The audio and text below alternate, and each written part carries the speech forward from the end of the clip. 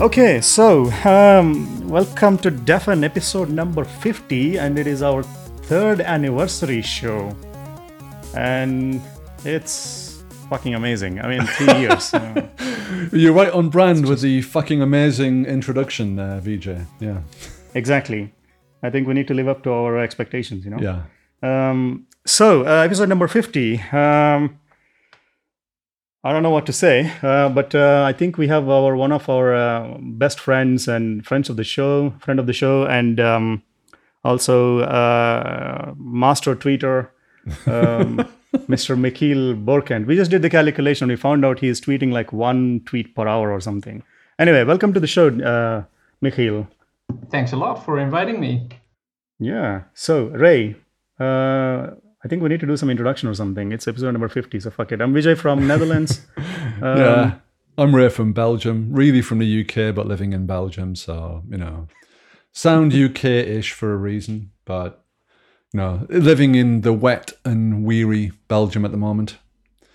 But, avoiding Brexit, thankfully, which is good. We'll get there. I mean, this become purely political show these days, so fuck it, Oh, so Michiel, anyway, maybe a quick introduction. Let's be nice to our guest as well, Yes. So, Michiel, you've paid to be on. What have you got to say for yourself? Yeah, well, I'm the fanboy joining the band, right? Yay! Oh, it's so good to have you on the show, mate. It really is. Yes. So you're in you just said that you're in the reduce all the distractions and don't do shitty stuff phase. So why are you on this show? Yeah, well, this show sparks a lot of joy. So I removed all the podcasts that I found are getting in the way, but definitely stays in my list. So together with some other closure podcasts, but from Europe, the vegetarian closure podcasts are definitely number one. So I think this is our. I think this is one of those times when all three of us are vegetarians, right? I think so. I think Michael is even a vegan. Michiel. Michiel. Sorry, Michael. Yeah. Michiel. Yeah, but we can focus on the things that are similar. So we're all vegetarian right now. Yeah, that's true. Fair enough. Very inclusive. Yeah, we're all vegetarian. Yeah. As long as you're not non-vegetarian, that's good. Yeah. So, Michiel, please don't eat meat while you're listening to this episode. Is what we're trying to say. I mean, in the privacy of your own homes, you can do what you want. I listened to an old show yesterday just to get into the vibe of this show, and it was actually the show with Alex Miller in 2016, just before the Euro closure. Oh, right. And you were also saying this to him, like, well. Okay, it's okay that you're not a vegetarian, but please don't eat meat during the show. And he said, like, we keep using the same jokes. I actually, I think that's what he's telling us. Alex said, like, I actually have some beef jerky on my desk, but I won't touch it during the show.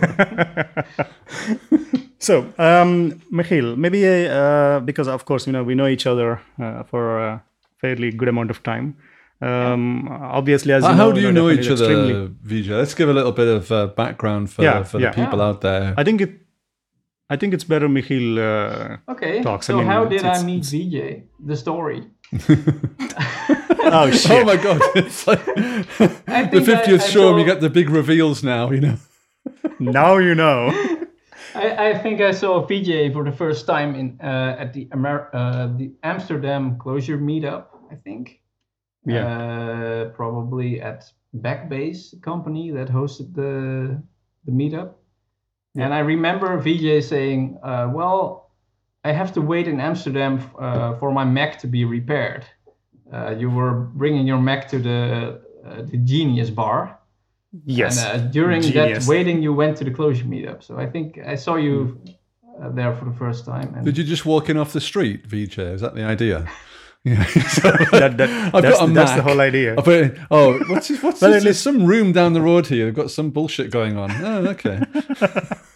And at least it's not like we met him. The full the full time frame, but I also remember that VJ, he organized the Clojure meetup in Rotterdam. Yeah. So I went there also a few times, and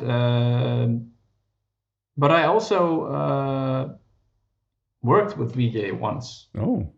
At a Clojure project in the commercial setting. That's probably 2013, if I remember correctly. Yeah, I think so. Or maybe 2011, 12-ish. Or maybe 13. I don't exactly remember. Yeah, sometime during that time. Yeah, it was 2013 because that was the year I left my job as a lecturer. So yeah, so you're coming from academia into commercial, quote unquote commercial thing. Right. That was a Datomic project, right? Datomic, Angular, and it was an interesting. Yeah. I think probably one of the first projects in the Netherlands, probably with Clojure shit. Probably, yeah. It wasn't very nice. Was Clojure shit was that the forerunner to Clojure Script? Clojure shit. Yeah. That before Clojure Script was introduced, there used to be another language. You know, we know from 2013, which is like I don't know, ages ago. Yeah. Pre-prototypes. Like commercial Clojure projects. Protocols. Been there, done that. You know, in 2013 already. Oh man, yeah, good times. I think it was the probably the initial version of Datomic, and also the Immutant was the web server because on JBoss, and then Angular was the front end for that one. Yeah, I always try to avoid that part of the code base. Yeah, and I think I managed pretty well. So yeah, so that's how we met. Yeah, I kinda think. And then later, I think we kept bumping into each other a lot into the Clojure stuff. Yeah. So enough about our stuff. So Michiel, I know that you were already teaching Clojure, or you actually wrote a book in Clojure before coming to that project, right? That's true. Yeah. So I was a lecturer before that job. I started in 2010. And I did it for 3.5 years. And well, in the beginning, I focused on programming courses that were already there, like Java programming, C# programming, all kinds of Oracle stuff. And but I was already into Clojure back then. My Clojure interest began in like 2010. Almost around the same time I joined that University of Applied Science. And I never tried to force Clojure on students, but I couldn't help myself. So and I'm not going to force you, but if you don't learn Clojure, you're not going to pass. That's it. You know? Yeah, well, it didn't exactly go like that, but yeah, I was teaching these object-oriented courses, but there was always this nagging feeling like this is actually not how it should be done, right? I'm teaching these people Clojure. Evil shit. Yeah, but it's part of the program, so you have to. But actually, later on, there was some room in the curriculum, and my colleague lecturers, they knew that I was into functional programming and into Clojure, or at least other ways of programming, and they wanted to have a course on like. They called it advanced programming. So it was like a very general topic where I could fit in anything I wanted, basically. And that is where I wrote a Clojure course for. And that course was, I taught that course 2 years in a row, I think, 2011 and 2012.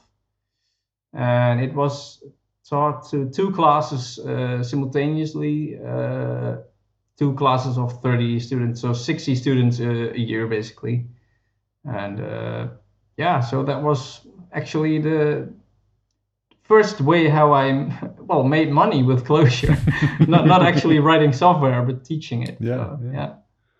Did you And get it was ever fun. get any follow up from those students? Did Yeah, you ever keep in actually. touch with any of those guys or girls? Actually, yes. Ladies? Yeah. So there was one student I regularly am in contact with still. So for him, Clojure was really eye-opening. Like, oh, can you also do software like this and less code, functional programming? Oh, well, it was really eye-opening to him. And then he decided after this bachelor program that I was teaching to continue to the University of Utrecht and do the computer science compiler program there as a master. And there he, I think, yeah, they are very keen on Haskell there in that university. So that there he converted to Haskell basically, and so I kind of lost him from the Clojure community, but he's still very much into functional programming, and my course was the first, the first way of getting to know it for him. And another student, I remember, I actually didn't know he liked Clojure because it wasn't very obvious during the course. But after the course, he went for an internship to Japan, and I didn't hear from him for a while. And then he went to Shanghai, and it turned out he was doing Clojure there, a Clojure job. Right. Oh, wow. Okay. And later on, we had some chat, and he thanked me, like, thank you for introducing me to this stuff, and I'm still really into it. And oh, okay. So there are a few people that I think I influenced them, and it made an impact on the rest of their, or at least the beginning of their career. And but there were also a lot of students like, yeah, whatever. That's fair enough. That's fair enough. Yeah. Yeah. But a few of them really liked it, and well, I guess that's already worth it. So yeah, totally. There's a few souls saved. Yeah. Yeah. And then you sent Clojure to faraway lands. Go to east and spread the word. Yes, exactly. Like the disciples, like go. Yeah, it's just evangelism. Like send the missionary to east. Yeah, but now he's converting people to Haskell. But but I remember when we were talking a couple of times, I think this topic has come up, like Clojure being the gateway drug to getting into Haskell, right? I mean, this is something that I've been trying multiple times as well. Do you think, because I see your tweets, and a couple of times I see that you're every week or so, every month, you try to do something with Haskell as well. So, so do you still see that as the path, or? No. Well, I personally get into Haskell like once a year. Like I have like once 1 month of really obsessive focus on something new, and once a year that's Haskell. So and then I get into it, and then I get tired of it, and then I get back to Clojure, and then I continue with my life. So that's basically usually how it goes. Is it a bit like that story where you have the people bringing the cows and the sheep and the goats into their house, and then when because they're complaining their house is too small, so they're bringing the sheep and the goat and the cows and the chickens, and then after a week or two, they let all the chickens and the sheep and the goat out, and then their house feels bigger all of a sudden, Yeah, it's kind of like that, but I do think I worked through the book Haskell Programming from First Principles. Yeah. It's a relatively new Haskell book, and that's actually the first time that I made it from the beginning to the end and actually did a real project in Haskell. Because every year I tried Haskell again and for a few weeks, but I never got anything really serious done in it. But yeah, now I have the feeling that I finally can do something in it. But go figure how steep the learning curve is, because in Clojure it was like a matter of days that I made something productive, like a running app on the internet. And in Clojure in Haskell that took me years. I think Haskell is a bit like the kind of the equivalent of Finnegan's Wake, you know? What the hell is that? Yeah, I mean, what stop making 1800 references. We know you're old. Yeah, no. Finnegan's Wake is like one of the well, it's a literary classic. I'm afraid to tell you people. It's a book by. You're like, get off my lawn. Have you heard of this guy James Joyce? You know.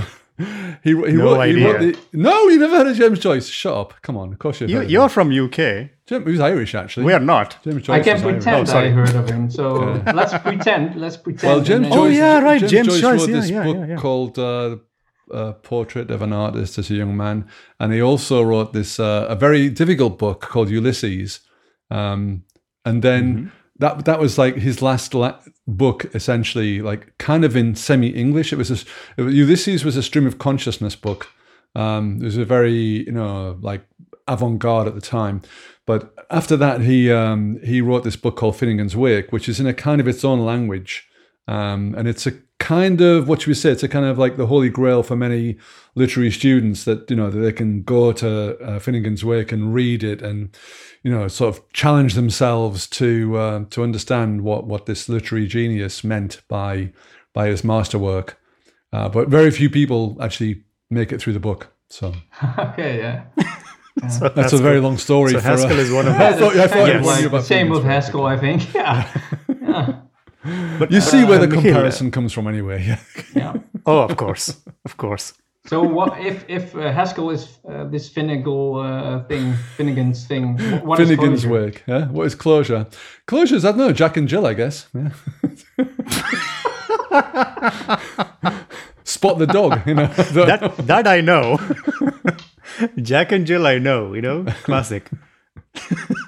But Michiel, what is bringing you back to Closure? Every time you go and taste some Haskell, and then you're like, "Fuck it, I'm gonna go back." And Well, it's not like fuck it, I'm leaving something and I'm going back to something. It's more like It's a small love affair. A small. yeah, it's like a small don't tell anyone kind of thing. I've booked a hotel room. Except that I tweet about it every hour, but yes, yeah. So Haskell is more like learning new things kind of thing, because Closure, I'm doing it since, I don't know, I'm well, for my work at least 2013, and before that for as a hobby for a couple of years. So and Haskell really could teach me new thinking. Everyone was talking on Twitter about this typed FP thing, and I all these monad transformers and I don't know, monoids, these things. So I just wanted to know what all these people were talking about, and if it's really true what they say. And so that's why I investigated and tried it. yeah. You also tried some Scala, right? I mean, you did some Scala stuff, probably more recently than Haskell, or maybe the other way around. Well, I professionally I only worked like 5 months in Haskell, and that's already 3 years ago. Yeah. And apart from that, I haven't been doing a lot of. Sorry, did I say Haskell? Scala. Yeah, Scala. I meant Scala. Sorry. Yeah. I haven't been doing much Scala. Actually, I tried Scala before I got into that job, just to be a little bit prepared. And actually, I was doing what is it called? The Advent of Code in 2000. I think it was 2015. It was the first year maybe of Advent of Code. So for those who don't know what Advent of Code is, it's during the period of Advent. That's like from December 1 to December 25th. Every day on a website there is a new coding challenge, and you can solve it in any language that you like. And what the website gives you is the input, and your program has to transform this input into an output, and you fill in the output on the website, and the website tells you if you have the right answer or not. So the language doesn't really matter. You can even do it in Excel or whatever you want. Or on a paper. Yeah, on a paper. Yeah. So I tried a few puzzles in Closure, and there was one puzzle that involved, well, you couldn't actually do it without using mutability. and a lot of arrays. So mutable arrays, or maybe just one giant array that you treat like a matrix. Because if you didn't do that, your program just wouldn't be fast enough. It would take years probably to to finish. And that's when I started to get into problems with Clojure. And I asked on Stack Overflow, why is this so slow? This takes like, well, I used mutable arrays, but it took like 10 seconds, where in Scala it only took 1 second. So I was actually doing the puzzles in Clojure and Scala just to learn new language. And well, it turned out you had to add a lot of type hints and use the right array functions, and eventually you could do it. But this kind of stuff actually is a lot easier in Scala, because the compiler knows where you can keep using primitives and you don't have boxing, things like that. But that's also the only time that Scala was easier than Clojure. one puzzle in Advent of Code, yeah. Yeah, but I haven't been doing a lot of Scala apart from that. Yeah. So what are you working on these days? Because there are a lot of open source couple of things that we want to talk about. First of all, one of the things that you gave a talk at Dutch Clojure Day. So can you explain? Can you give something about that project and what the story behind it and context? Yeah. So I gave a talk about Refind, is what I call it. And Refind is a library, and it also has a couple of interfaces in the form of a web application. There is also a command line interface, and there is also a JavaFX interface made by another person, Joe Mage, he's called.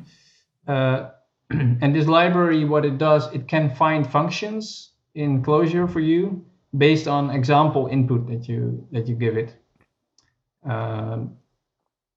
and also based on predicates if you want.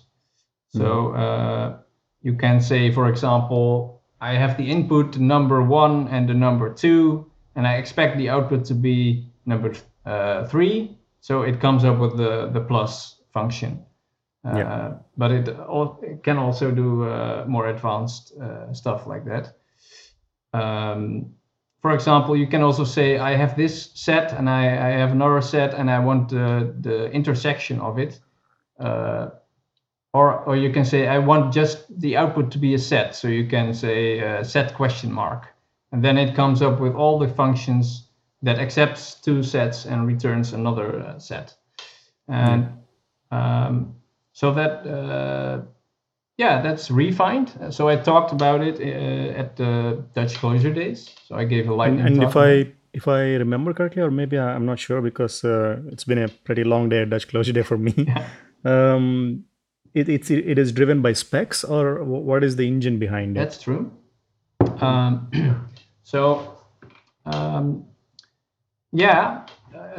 Refind is driven by specs.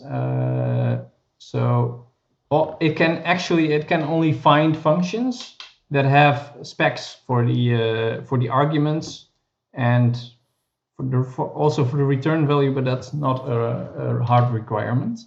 But at least for the arguments. And the reason for that is a lot of functions in Clojure accept input, and they, for example, if you have the input number 1 and you also want the output the number 1, there are a lot of functions that Clojure you can use. For example, you can use the function conj or the function merge. But it's kind of weird to recommend the function merge for accepting a number, right? As the identity function for a number. So that is why I used specs for that. So I spec'd a lot of core functions, and that is inside a project called Speculative. And that project was started together with 2 others people. Mike Fikes, Ray, you might know him. Yeah, I've heard of him. Yeah. Maybe. And another guy called Eric Essam. Slipset. Yep, Yeah. that's him, and that's actually where those specs are coming from. So the idea from Refined actually came when I was listening to a podcast called The REPL. And Martin Klepsch from SailJ Doc, he was discussing with Daniel Compton. Daniel, like an idea for, well, maybe it would be cool if SailJ Doc could support something with spec. Maybe it could display specs or maybe relate things to each other using specs, or I don't know. And there I thought, well, we have all these specs in speculative. Maybe I could also do something cool with this. And there they were also discussing Hoogle, which is a project in Haskell, where you can say I have a type A and a type B, and I want all the functions that have type A to B. So you can do queries like that. But that doesn't work in Clojure because we don't have types. But we do have specs, so that is kind of where the idea was born. And after, usually I listen to podcasts in when I am in the gym. So so I heard this idea on the podcast in the gym, and I went to home, and this idea was already forming in my head. And I think 2 or 3 hours later, Refined, the library was born, the command line interface. And it only took like one day later.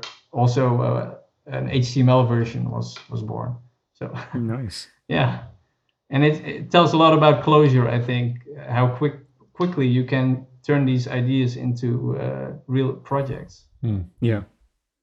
And what is the idea behind speculative? Because I know you've been writing a lot of specs, you and of course Mike and probably Eric as well. Yeah. So you're specing all the core functions and all whatnot, and so is there an proposal to push that into core, or so where do you want to take how it? the project started? It also started on Twitter, where everything starts in my life, right? While you were sleeping. Right, while I was sleeping. So I think Mike Fikes, he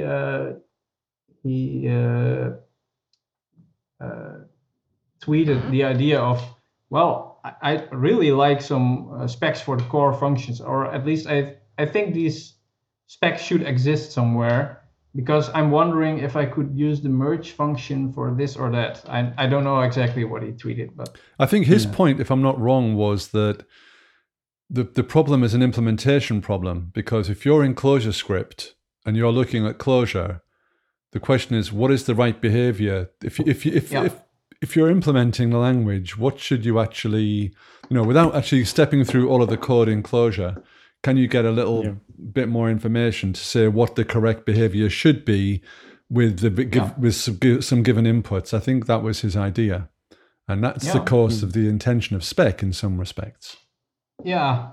And then Eric Essam, he also responded on that thread, and I responded on that thread. And first I've had a lot of reserved thoughts about this, because I already suspected that if you would write a lot of core functions and instrument them during development, or I don't know, during development, things would get a lot slower. And that was my initial thought. So I thought, well, I don't know if it's a good idea, but we might try it. And so Eric made a repo, and he committed the first specs. And I thought, well, let's just play the game and see what happens, right? And so I made some specs, and Mike made some specs, and eventually we added some tests. And then Mike Fikes has a project called Coalmine. And Coalmine is like a body of foreclosure solutions. Foreclosure is a website with closure puzzles, and people can commit their code there, and you can do golfing, and so a lot of solutions are already stored there. And then we had the idea to verify these specs using that code. So that project is called Coal Mine. It's basically a set of solutions for Clojure. And there we detected that some specs, either some specs were wrong or people were doing crazy stuff. Like, Shocker. so people were, yeah. So a lot of people were using merge to add a key, I think they were using merge as the conj function. So everyone thought, well, I want to add an element to this set, and they used merge for it. That basically, I think that works, but so we found issues like a lot of issues like that. But we also found some examples from the wild. So for example, the merge, we added like a spec for merge that said, well, the inputs have to be maps, like Clojure maps. But then there was some code from a repo called Day of Datomic, and there they also used Java util hash maps. And well, we looked at the code and we thought, well, yeah, basically that works. And it's not surprising that it works, because merge basically treats the second and the next arguments as seekables of map entries. Mm-hmm. And a hash map is a seekable of a Java hash map is a seekable of map entries. So we changed the spec to that, and eventually Eric was not so active anymore, and he thought I should get the repo because I was committing very actively. I got the hang of it, and so I inherited the repo and added a lot of specs. And also tested a lot of specs and got feedback from a lot of users like, the spec is complaining about this. Maybe it should be changed. And so the specs got refined over time. And but my first thought that maybe if you instrument all these specs, it will maybe have too much impact on performance. That thought was right, I think. It really is noticeable in production or in development. So that's one thing that I didn't like. And then I had the thought, well, if these specs are maybe not useful to instrument all the time, can we still use them for something? And that is where Refine was born, because Refine doesn't instrument the specs; it only searches the specs. So for example, if you have an input like number 1, so then it searches for all the functions where that accept an argument that have a predicate or a spec that matches this number 1. So merge automatically is eliminated because it doesn't accept numbers. But Michael, Michiel, just before you go on to that, I mean, I don't think the notion of speccing all of the core functions, etc., should be abandoned, because I remember, Stuart Holloway said in the past that he might, in the future, there may be different builds of Clojure, ones which have instrumentation and ones which don't. For example, I mean, that's all speculation whether it actually comes off or not. But I think the notion of having a Clojure build with all the specs on there, that maybe you only turn on when you're doing testing or something. Maybe you can turn it off when you're in your IDE or you're, at the REPL or whatever. Or maybe you turn them on in that case. Again, if you have, the whole nice thing about specs to me is they're optional. So having a flag where you can just basically turn them on and turn them off as you need them, strike, this instrument, uninstrument thing, the new word, instrument. Yeah. That's it's like where you're sucking in rather than blowing out on a saxophone, I guess. But shouldn't that be like instrument and outstrument? I don't like instrument. It should be like instrument and then outstrument. So that makes more sense. Yeah, but it's too many letters. What you're saying, Ray, is already possible with the specs that we have in speculative, so you can turn them off only or turn them on only in development, and that's totally possible. But things get a little bit slower, so you'll just have to accept that. Sure. And maybe if you're like making a CRUD app, it doesn't really matter. But if you're making like an very data intensive app with a lot of data going around, lots of I/O, hot loops, then it starts to become noticeable. But I think there is the right place for this. Well, you don't have to. It doesn't have to be on or all off either, does it? You could. You can instrument specific functions, for example. It doesn't have to be like. That's a nice thing, isn't it? That's the nice thing about it's gradual. So you can choose to have like all the specs instrumented, or just some of them, or blah blah blah. You've got a lot of choices there. Yeah, that's true.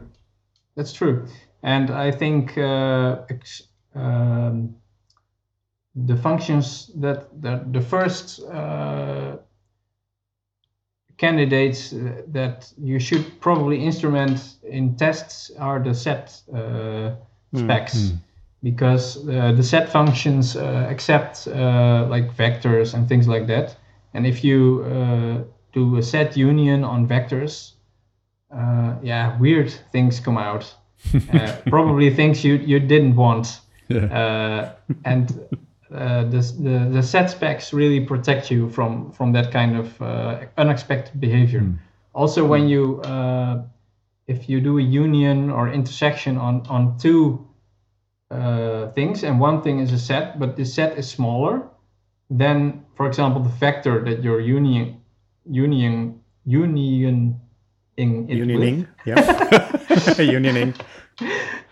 then the base collection will be the vector and not the set, and so all the elements will be conched onto the vector, and the result will be a vector and not a set. So that can be really surprising. So you will still have duplicate elements in there. And also strings. So strings are treated as a seekable of characters. So you can have surprising outputs with the set function. So I think it's really good to instrument those during, for example, unit testing. But if I remember correctly, you were also using a lot of open source code to check if there is any anomalies. Because my not question, but something to discuss here is that if we are switching to a language like Haskell, all these things are completely non-problems, right? Because you have a type, so fuck it, it's impossible for you to use things like this. So that's true. What is your understanding, or sorry, not understanding? What is your feeling when you used this on a lot of open source projects? I mean, did you find anything? How prevalent is this misuse or of the code? I actually have a list in speculative. Okay. Where I keep naming and shaming. Naming and shaming. Well, actually, it's more like look what speculative found. Let me check. And now you release the enterprise edition for just €20 per month. We actually find many things, but I wrote a spec for. Let me see. Yeah, there was something in Plank actually. Oh man, you found a mic.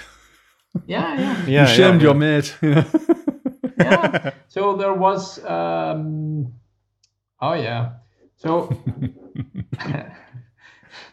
So in Plank there was the usage of FNIL, FNIL plus, I think, and so what FNIL? I think the expression was FNIL plus 0 or something, and what that does is so if it returns a function. And if you call that function with nil in the first argument, that will be treated as 0.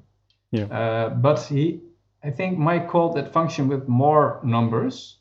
And so it was like you got something like plus 0, nil or something. And well, JavaScript is very accepting. So that still didn't really raise an error. But but it was not according to our spec, where the spec for plus said it only accepts numbers and not nil. So that is where we found one thing that wasn't really manifesting as an error, but it could be made more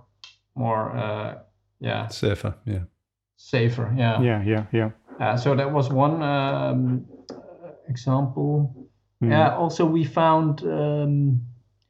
I think we made a spec for merge, and I don't know what is the arity for merge. Actually, I have to look it up. But initially we spec'd it like it should at least have one argument, and maybe that's not. Well, that's actually not true. So the spec was not correct. Yeah, because it will return a transducer or something. Yeah, but when we instrumented this, and then I tried to run some code from the Jada project, then we actually found a call with merge with 0 arguments, which was correct. But this call was at the top level, so it wasn't doing anything. So we found a useless code with it. That's good. Yeah. You scoured the entire internet and found one line of useless code. Yeah, so I think we count that as a success.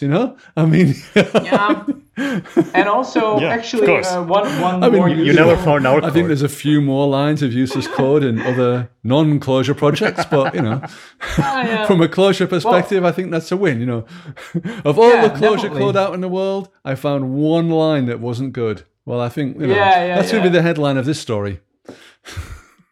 Yeah, and actually, we also made a spec for merge with, and I think it only accepts map entries as it should be a seekable of map entries, and not seekable of vectors of 2 elements, because in Clojure that doesn't work. They should be map entries, but Clojure script actually used vectors of 2 elements in the beginning as map entries. So a lot of code relied on this, but this changed in a later version of Clojure script. And then I found one library, secretary, in Clojure script that is a routing library that was still using vectors with merge with. So we detected that early actually using the spec that we wrote. So that was nice. So we made a pull request to change it, and it was fixed. But in general, I think it shows that the probably this is still a point of debate. I think, and in general, that shows that even though we didn't have specs, most of the code was written in a decent way, right? I mean, we didn't miss in Clojure at least the typing or spec information that much. Well, you usually find out if your code is wrong just by using it, right? So I mean, if you have a library that it has existed for 5 years, it's very unlikely that you're still finding things that are wrong. Yeah. But this is the I think the kind of difference in thinking in when I'm writing Clojure code versus Scala or Haskell code, that there is no I'm going to fix it as I go. I'm going to build it up as I'm progressing. There is no mathematical rigor that I need before I'm going to run my program. Yeah. So that is something. And actually, I think that's true. And so that you find less errors at compile time. But it's a trade-off, because in Clojure I have the REPL and I can freely experiment. I have thought a lot about this. So for example, if I have a giant Haskell code base and I want to experiment like in one file, well, what would happen if I added just one field to this type and I want to experiment very locally? Then in Haskell I would have to change my entire code base before I can continue with my experiment, because the compiler complains. But in Clojure, I can just make this local change or add a key and everything will still work. And I can experiment locally and see if things will work out, and then convert the rest of the code also to that idea. Yeah. So yeah, I think the trade-off is not that easy actually, as Yeah. some people. Yeah, I mean, if make you it argue seem. on the other side, in Haskell, it will tell you where exactly you need to change the code. So there is Yeah, no, that's true. the mental gymnastic of, okay, this map is going from this to this to this, and then this key. So basically going through, a search and replace sort of way. Yeah, I usually use ag for that. Yeah, exactly. Or AG or whatever the Yeah. fancy thing, rip grep or whatnot. Yeah. So Actually, e- e- about speculative, I want to say yeah. another thing, because we found maybe not so many problems in existing code, but we did find, while writing speculative, we found a lot of problems in the implementation of spec itself in ClojureScript. So I think I have 1, 2, 3, 4, 5, 6, 7, 8, 9, 10, 11, 12, 13, 14, 15, 16, almost 20 issues that we fixed in ClojureScript Nice. while developing things, like something cannot be instrumented in the REPL in Node, or something like that, right? Or maybe like a var_args function. If I make a spec for this and the function is var_args, I get a Stack Overflow error for some reason. And yeah. So actually, the funny thing is that I think ClojureScript is in many ways more complicated to implement than Clojure, because actually Clojure is implemented on top of one virtual machine, on top of one kind of set of understood constraints, where ClojureScript is, well, you've got Node, you've got the browser, and all the browsers have different JavaScript engines. So you've got JavaScript Core, you've got V8, you've got Chakra. So it's kind of, and there's no spec, by the way. Well, there's a kind of spec, but not for kind of languages like compile2 languages, I mean, basically they use the Clojure compiler to do that. That's their spec, isn't it? But that itself is a moving target as well, That's true. So yeah, we actually found some inconsistencies between Clojure and ClojureScript using those specs. So that's another reason why those specs can be useful. So we write one spec for both Clojure and ClojureScript, and then we find examples in ClojureScript that do not conform to this spec, and that sometimes that boils down to an implementation difference in ClojureScript. It should be interesting to see, and I know that he's working on it, but when David comes out with the CLR version of spec, to see if they can run the specs on the CLR as well. Yeah. And then you're, I think you were just talking about Condo or something. I mean, I'm not into the laytest vernacular, whatever Condo is. I have Come no on, clue. I can see that from the back of your room, No, I have no fucking Not clue like what that mine. is. So, Yeah. obviously. So what is CLJ Condo and what is Condo? Okay. So what is CLJ Condo? CLJ Condo is a linter for Clojure. Yeah, but don't talk about that yet. Talk about Marie first, because she's more interesting. Okay, let's is talk Marie? about Marie. Okay, you want to know who Marie Kondo is? Okay. Yeah, I don't know who that is. Yeah. I think many people actually don't know who Marie Kondo Do is. you have Netflix? Thank God. Maybe. No, I don't. Oh, I don't. Okay. Yeah. He's got a bookshop on though. Okay. So on Netflix there is a program of a Japanese lady who helps people clean their houses and declutter their mess, actually. And she has a method called KonMarie, and this method is basically decide if a thing sparks joy in your life, or that it's only like weighing you down, or it's just mess that you never got around to clean up. Okay. And she has like an order of categories that you have to go through. Like first start with your, I think, the clothing. I think your partner, and I'd be out of my home already. Yeah, so we start with your clothing, and then start with I don't know. I think I Stuff, never yeah. got past that stage. But there are also books. The books came first, and everyone was okay. talking about this. It was like becoming like a fashion or hip thing in all the Okay. bookshops, or about self improvement department. They were all Kondo books, and Oh, okay. yeah. Really, those And, bookshops should have been pretty empty by that stage. Yeah. Yeah. By the time they reach books level, Yes. Yeah. If they've actually So- read Marie Kondo, it's like, get rid of all this Shakespeare shit, you know. yeah. Yeah. Finnegan's Wake, Or- get or- rid of it. Or Finnegan's Wick, whatever the fuck that is, like. Let's go. But Jack and Jill, let's keep it, right? Yeah, exactly. It brings joy. That It sparks brings joy. Yeah. Sparks joy. Yeah. Yeah.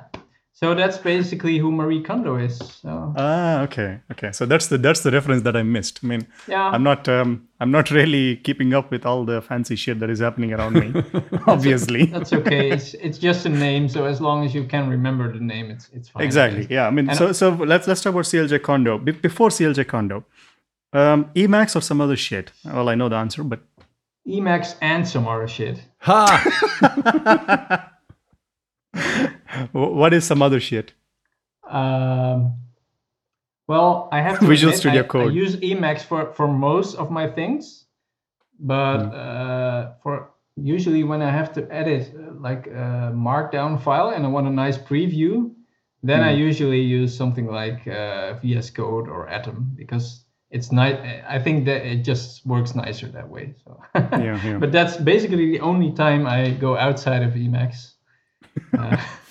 But there is a live server thing on Emacs that you can actually render the HTML file while you're typing your file. Yeah. So that's super cool, actually. Anyway, Yeah, of course, but, you know. I do use Emacs, but I still feel like a noob in Emacs. But, Everybody is, except for probably Richard Stallman and maybe, yeah, I think David have Miller's been not a using it. noob. Yeah. No. I think I got only into Emacs because of Clojure, because in 2010 there weren't a lot of options for other editors, so I was using this Slime Clojure thing to get my class path set up, and I don't know, it was very difficult back then, and I was still on Windows then, so it was even more difficult. But that's how I got into Emacs, and I never really became like a professional Emacs tweaker. So I is that just something? use, Is that something you do with your bottom? Is it? Yeah, I guess. And I'm still using Emacs Emacs. is weird to me. You know, Yeah. I going know. on stage and being an Emacs tweaker. Yeah, I know. And I'm still using Emacs. I think it's called Prelude. So the thing by from Bojidar. by Bojidar, Yeah. because I'm using Cider, and I was guessing like if I'm using his stuff, at least that's compatible with Cider, so stuff doesn't break every time I upgrade Cider. But unfortunately, that's not true. So Why doesn't he call it glass? You know, then you can have like cider in a glass. You know. Anyway, it doesn't matter. Yeah, I don't know anything about Emacs, so. But And he's the I'm expert still on naming, so. I'm a happy Prelude user, so yeah. Okay. So now back to Kondo, back to regular programming. Okay. Yeah. So CLJ Kondo. So yeah, the story behind CLJ Kondo.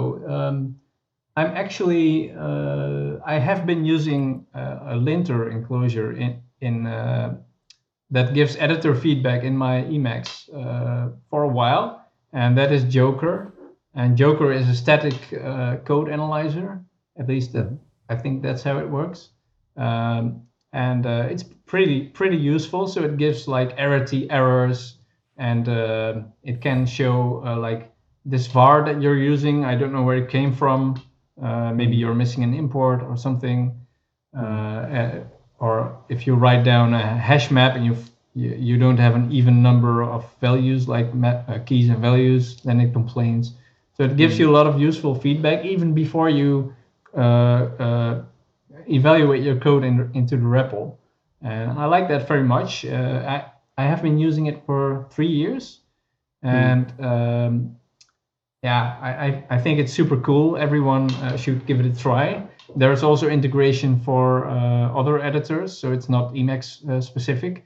And you can also use it in CI if you want. I'm not doing that, but I'm doing it for the editor integration. And but there were some things in Joker that I think it should be possible, but it wasn't in Joker. And I looked into maybe contributing to Joker, but it's written in Go. Go, yeah. And yeah, I'm not really proficient in Go, so it was in the back of my mind for a while, and so. And there is another story behind CLJ Condo, because I wrote a blog post, I don't know, maybe 2 years ago about debugging technique that I call inline def. And some people, it's kind of, some people don't like it, but so what you can do, for example, if you have a function that is,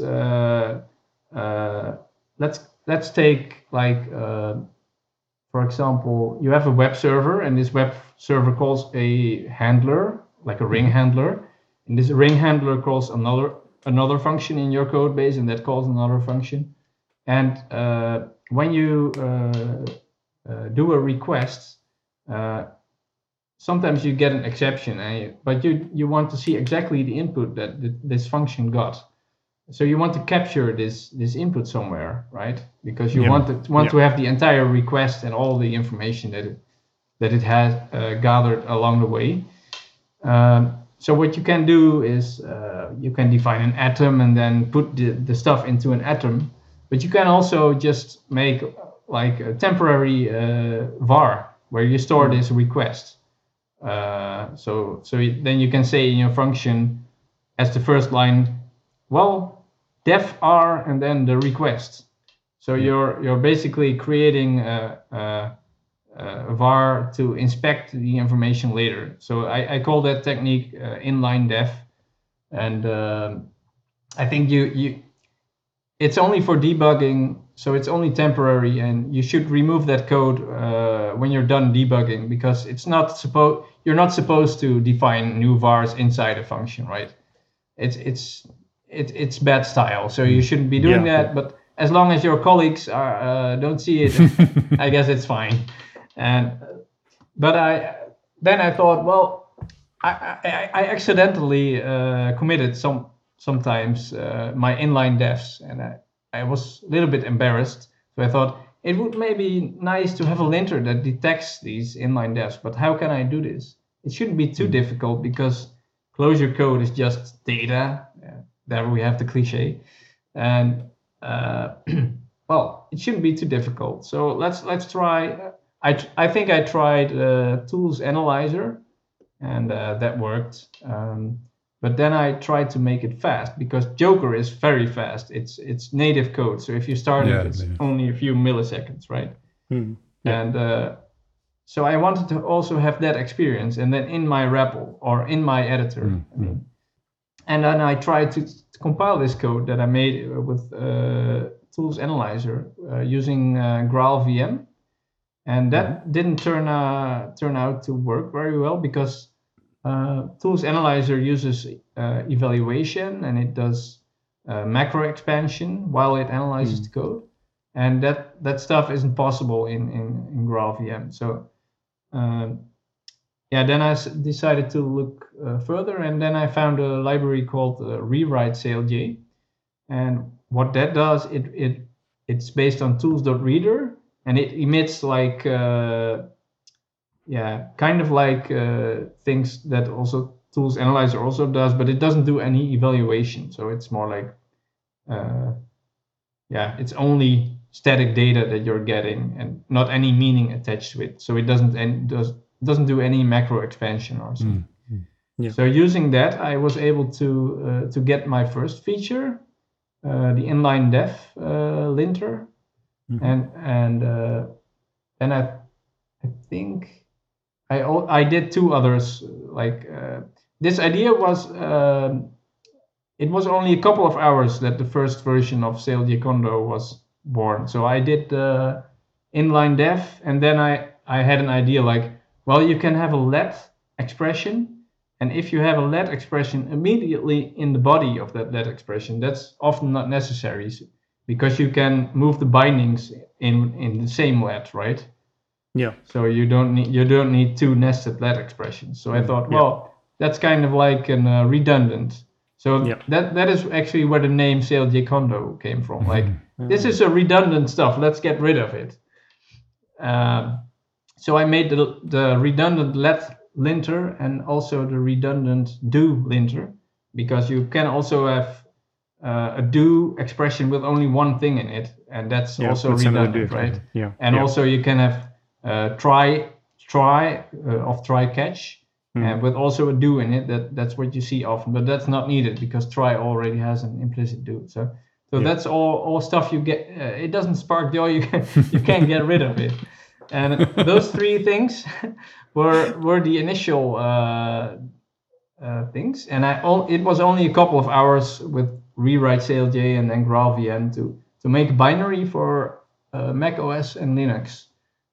So then I thought, well, this is cool, right?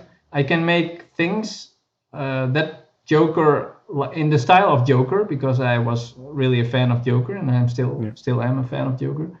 Using Clojure itself, so not written in Go, and then make it just as fast and get the feedback in my editor just as fast. So that I found really cool, and then I just started from there actually, and I started adding things. So one thing I missed from Joker was Joker can lint incorrect arities of your own functions. So you define a function foo that takes one argument, and later in the file you call it with two arguments, and then you get a message about it, right? But what Joker cannot do is when foo lives in another file and you refer to that namespace and then call foo, you don't get an error because Joker is only aware of one file at a time. That is a joke. So it's basically not a full compiler. It's basically just a per file linter. Yeah. So it's not. It's a file namespace analyzer, not a whole program analyzer. Yeah, right. And that's where I got the idea. Like we can improve on this. So I'm doing the same arity linting as Joker, but it can also remember things that it found in other files, and then say, well, this foo you're calling from there, it's wrong over here. So it's two arguments instead of one. So you're also is it also possible to do something like unused vars or unused functions or whatnot? Yeah. So in the last version, or in the version that I released a week ago, a new linter was introduced called required but unused. So you're requiring a namespace, but you're not actually using it anywhere in this file. So you can remove the require, and that's because actually because I used something called line Yagni, like you ain't gonna need it, sort of a plugin for identifying things, and actually it hasn't been working as I expected, but at least it gives some sort of hints, because it can also do like a parent and child thing. So child function is being called and used in parent, but the parent is not used anywhere.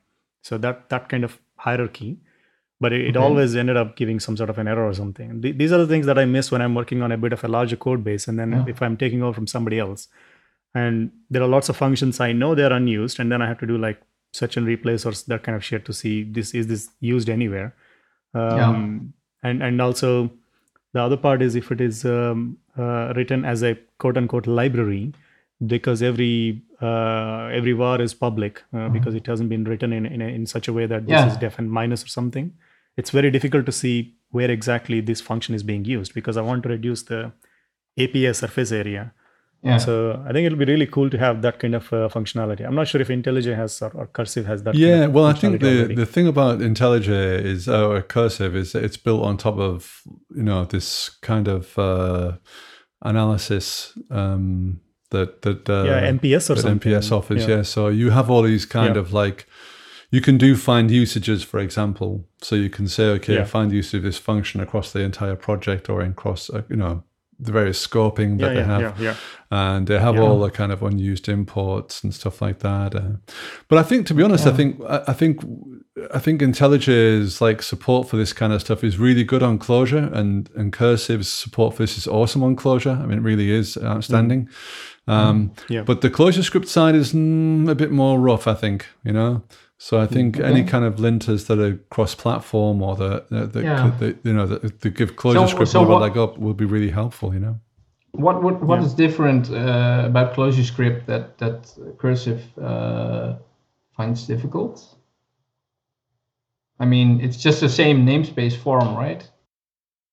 Yeah, probably. But I think it's just because it's mixing with JavaScript, and JavaScript is, you know, is itself an untyped language. So the underlying kind of analysis that the MPS offers is weaker than the kind of analysis that can be offered in a type system like Java. That's my guess anyway. I mean, obviously, we one of these days we'll finally get Colin on here to explain himself, you know. But that's my guess. But Michiel, the CLJ Condo thing that you're building, so it does both Clojure and ClojureScript, or only Clojure for now? No, it does. It doesn't matter as long as it's normal Clojure. So so it doesn't care if it's Clojure or ClojureScript. And it also supports CLJC. So if you have if you define like a function with conditional expressions, and say in the conditional expression for Clojure it has only one argument, and in the conditional expression for ClojureScript it has two arguments, then it will still work. Nice.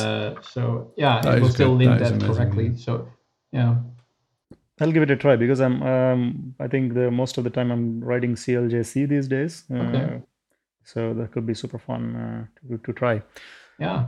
All right. So any other things that you want to talk about, your open source work, before we talk about your commercial work? I think we... One thing I would like to say, actually, Michiel, is that I think, although you might not count this as open source work, I think the fact that you are so active on Stack Overflow is quite impressive for the community, you know. I mean, you really do answer a shitload of questions on Stack Overflow and are very helpful out there. So, you know, I think round of applause, everybody, for this guy. He's really helpful. Yes. You know. That's true. Yeah. It's also a lot of fun doing this. So if it wouldn't be a lot of fun, I probably would be doing this. Yeah.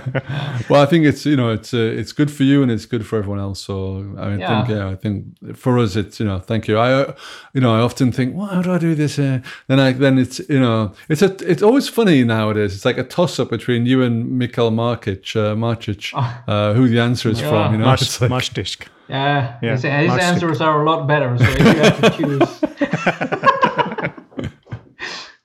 yeah, he's amazing. Yeah. Totally amazing. So we'll get him one day as well.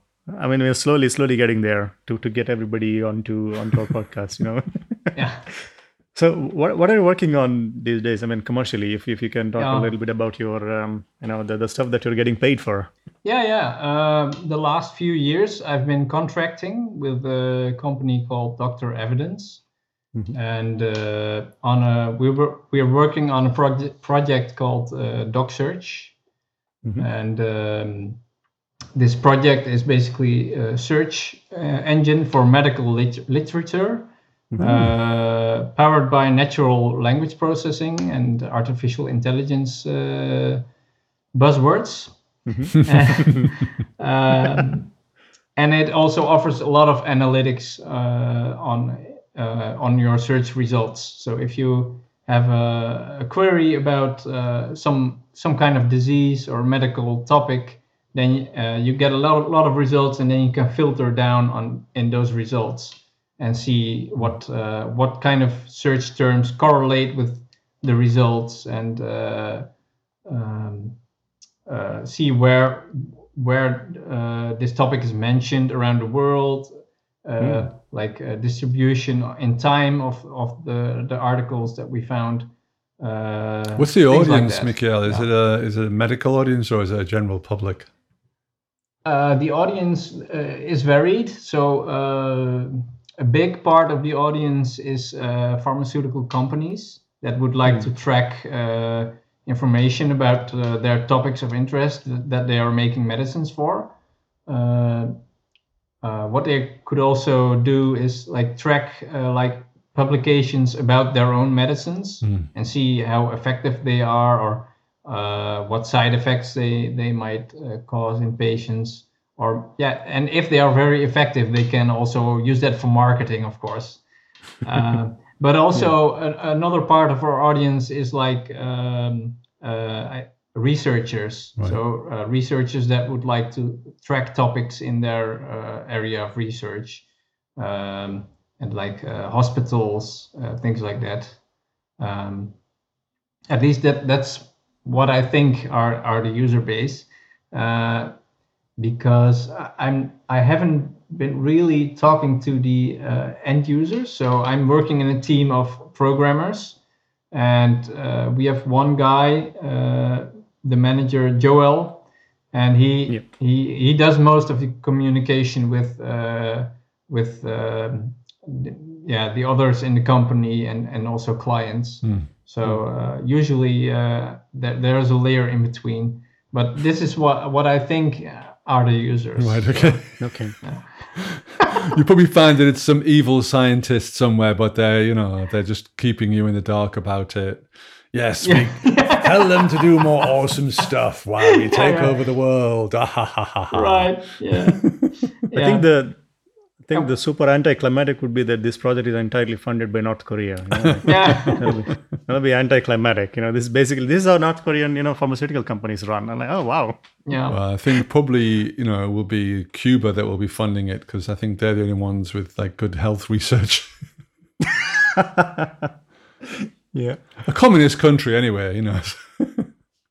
Yeah. So this product is built entirely in, or mostly actually in Clojure. So the back end of our application is in Clojure. The front end is in Clojure script, usually using your reframe and things like reagent, things like that. So the usual stuff, right? Yeah. And we also have another component that annotates the text with certain tags that we recognize as certain topics. So the natural language processing, basically, that's also built in Clojure. Oh, okay. And we have another component actually that's built in Python, because of that's very machine learning heavy, and it was easier to do that in Python. So Nice. Okay. So any other topics that we want to touch upon? I think we're almost 1 hour. Pretty good time, I think. A lot of different topics. So maybe because you've been in Clojure since 2010. Yeah. And of course, you've been participating a lot. As Ray said, you're contributing a lot to the community, and now even you're building the tools that can be used by everybody. And I know you've been doing a lot, especially I think last Advent of Code, you set up like a test stuff for that as well. Yeah. Like being active in the community and then encouraging everybody to or giving answers when people need them. So that's a really nice thing, because that's how we support each other, right? That's the whole idea of being in a community. So what do you think about the community these days? Like how, because of the conferences that you're attending and all that stuff? Yeah. I think it's growing, actually. That's my impression. So every time I go to a conference, I'm amazed that I do not only see the familiar faces, but also a lot of new users. But I can't really compare this to other communities, because I haven't been like an active member of I don't know, the Java community or the Haskell community. So I can't give a fair comparison, but that's my impression right now, that the community is growing, and especially the European conference community is really doing a good job in the last few years, I think. And yeah, I actually have trouble keeping up with all the new stuff that keeps coming out. So yeah. I also listened to was it the last show with I don't know, the Repple or Devon, but it was with Saak Telman, and Yeah, Repple probably. that ended a little bit. Oh, I had a little bit pessimistic feeling how he described it. So like, well, it's been nice, but the community is not seen as like it's seen as how did he describe it? As a like more like a cost than a value by Cognitect, but Yeah. I don't see it that way. I don't know. I don't share that negative emotion, I think. Yeah. I mean, that's true. I mean, there is a lot of obviously, if you measuring, Clojure or any language, it's a very difficult task. I mean, I think we crossed some critical mass already a long time ago, because I've been, at least in the Netherlands, I've been using Clojure since 2009-ish. I think that's the first time when I wrote my first Clojure thing. Pretty horrible, Clojure and Wicket interop, a long time ago on Java and all that shit. But since then, I think we're slowly growing, as you pointed out, the multiple meetups and then multiple conferences. That's one measure of the how many people are coming. But one thing what I realized is that maybe this is just my rough estimation. Like for every one person who comes to the conference, there are at least like 20 people who don't show up at the conference. Minimum. Yeah. Because I constantly get surprised every time I talk to somebody. They're like, "Oh, we're doing Clojure." Like, what the fuck? I didn't even know that your company existed. This is like a million times that I keep hearing. And I had the weirdest thing like a couple of weeks ago. We have a Clojure meetup in the Netherlands, and it started as the Amsterdam Clojure meetup. But now it's called the Dutch Clojure meetup, and there we are also visiting other cities like in Utrecht. So one evening there was a Clojure meetup organized in Utrecht at a company called MediQuest, and it was about Clojure CLR. So I thought, well, let's go there. CLR, I don't know. Let's just see, right? And it turned out that they were actively using and developing libraries for Clojure CLR in the last 4 years. And I've never ever heard of this before. So I think that confirms what you're saying. Like for every person that's shouting on Twitter about every little Clojure thing like me, there's probably 20 others that never say anything. Yeah.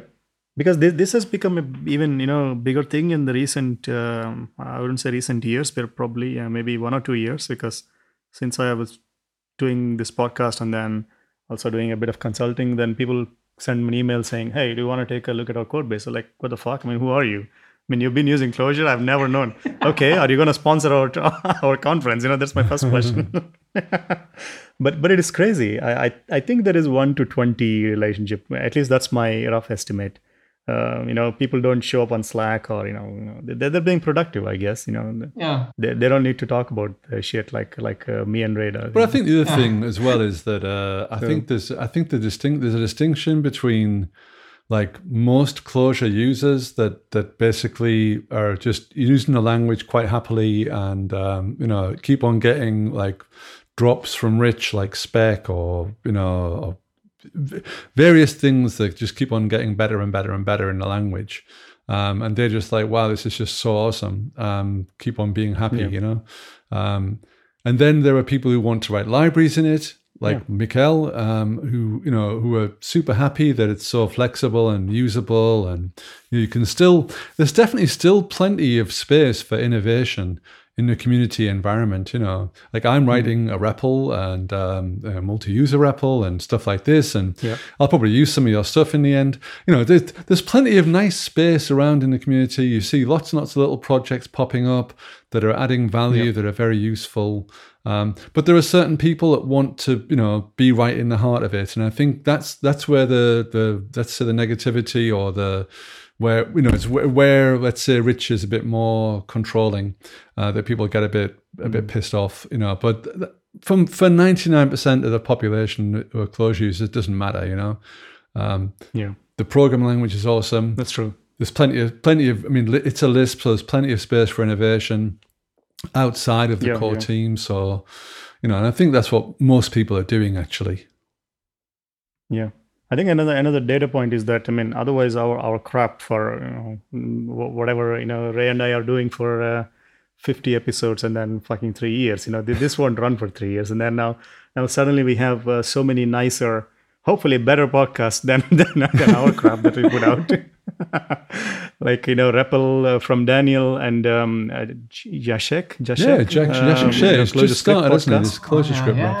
Jacek. Yeah, Jacek Shea or something, Clojure Script podcast. And there is also another one, like the Clojure. There's a design podcast. Those guys the functional programming. And functional. Exactly. Design, I think they call it functional design in Clojure. But that's a funny one because they like talk code through their entire podcast. And it's nice. I listen to it and I get a lot out of it actually. I think the guys are doing a great job there. I don't even listen to our own crap, so I'm ashamed if I listen to other podcasts. I'll feel even bad. Holy fuck, we're pretty crappy. Well, I don't think so because I've always enjoyed the show, and it keeps me my workout session less boring. So but what you're trying to say is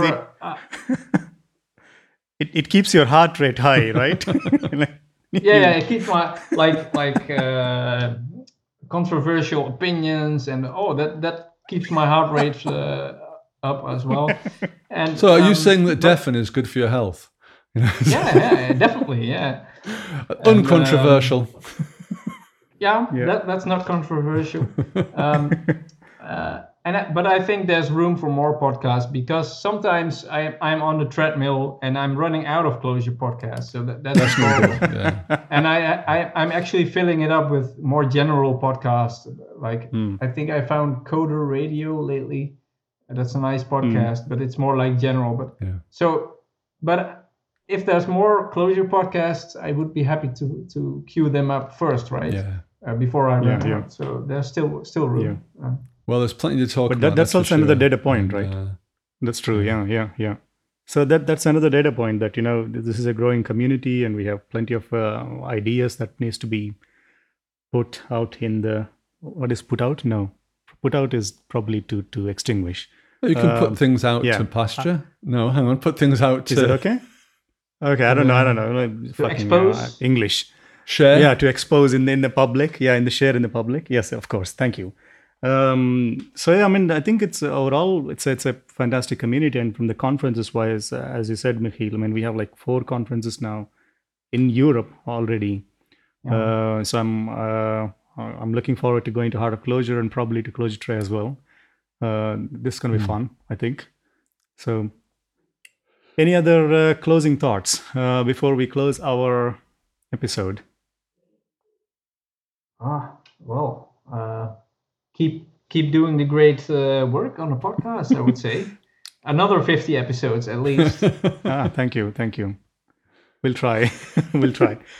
We need to retire at some point, Yes. I think, let's see. Because I think that the momentum is there, and then there is a lot of interesting people to talk to and a lot of interesting ideas that we can learn from people. That's another secret goal of mine. Yeah. Using this. That's right. So that's been going pretty well. So that is the end of our 50th episode, which is amazing. I think 3 years ago when we started this, we never expected it'll be, reaching episode number 2. Certainly not number 10, that's for sure. Yeah. Yeah, that's for sure. I mean, double digit was crazy for us. Now we are really we're halfway through the triple digits. So, let's see how far we get. Well, you can always invite the same 50 guests again. We keep on saying that, by the way. We keep on saying, oh, yeah, we'll invite you back in a year or two's time. It's this usual bullshit. But actually, this time, you're right. We should just do it, Yeah.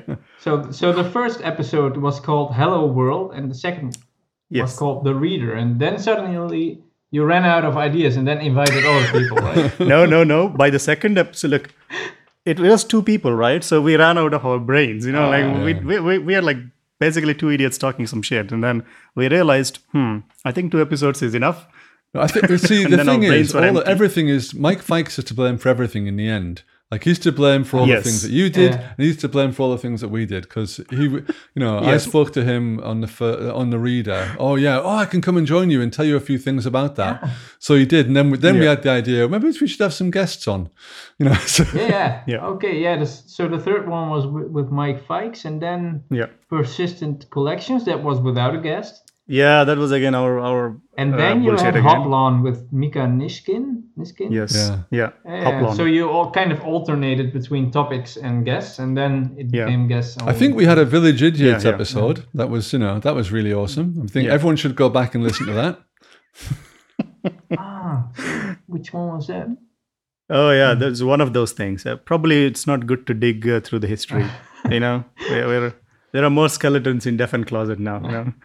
No, but you talk about like the history of this. I mean, it actually just feels like we're just starting in some ways on this podcast, even though it's like 3 years and 50 in. And so, for me, totally. I think we've been incredibly lucky. Maybe as we started the podcast relatively early in the closure podcast world. So we've been lucky to have, an amazing array of guests.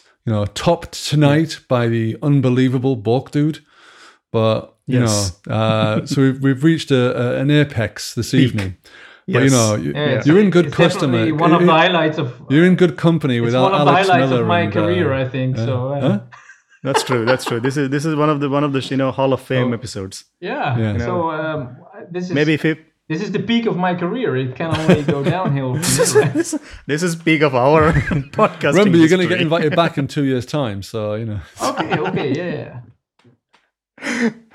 But I think obviously, this is still an amazing thing that every Sunday. I think one of the things that I was talking to at Dutch Closure Day is that like we do this on Sunday, which is like the worst possible time for me because I go through this stuff and then you have this kind of a podcast high. I talk to all the people and amazing people like you, Michiel, and other people. Now I can't sleep because tomorrow morning I need to get back to work, and then I feel like, oh fuck, I need to try this thing now because I just spoke to this person. So it's like a worst possible time for me, actually, in a nicest possible way, obviously. But and this is all because thanks to Ray, obviously. He started the discussion, and then at DCD 2016, I think. And then somehow he made me buy a microphone and then talk bullshit into it. And then Wouter joined, and then suddenly we started sounding professional, although the content that we are making was not up to the sound level quality. Well, I figure if 1/3 of the content at least is decent, then we're okay. Yes. And since we have a guest, then we've definitely got, that 1/3 is okay.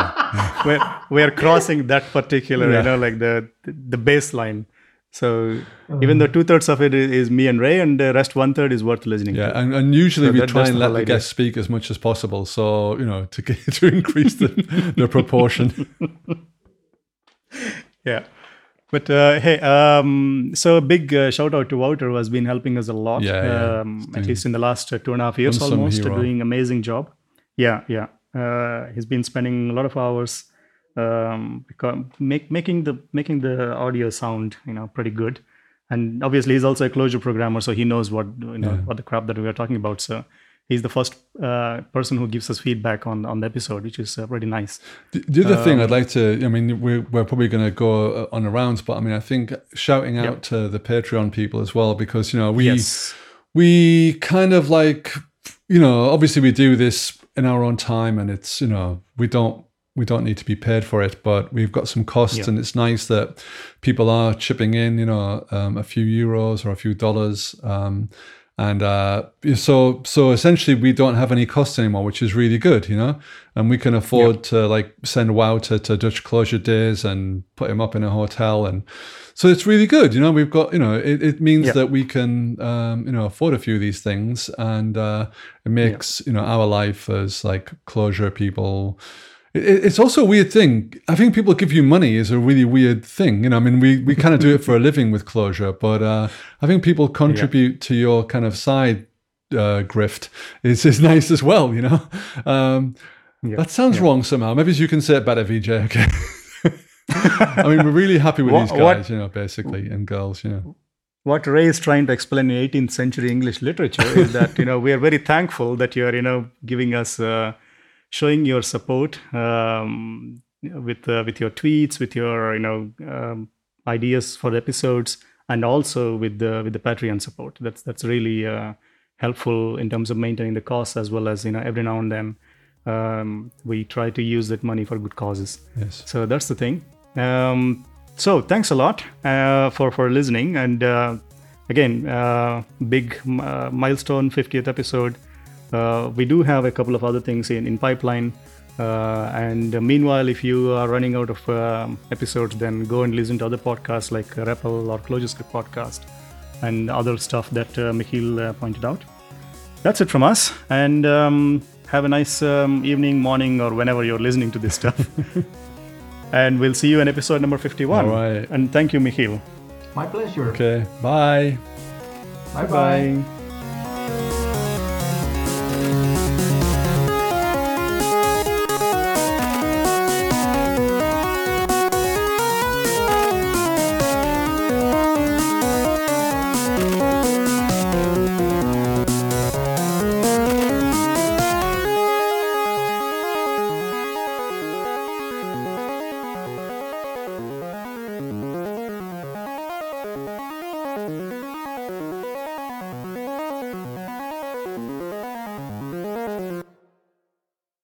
So yeah, I pressed the red button and it's now recording. So I'll post a screenshot to confirm this. So we're really professionals, right?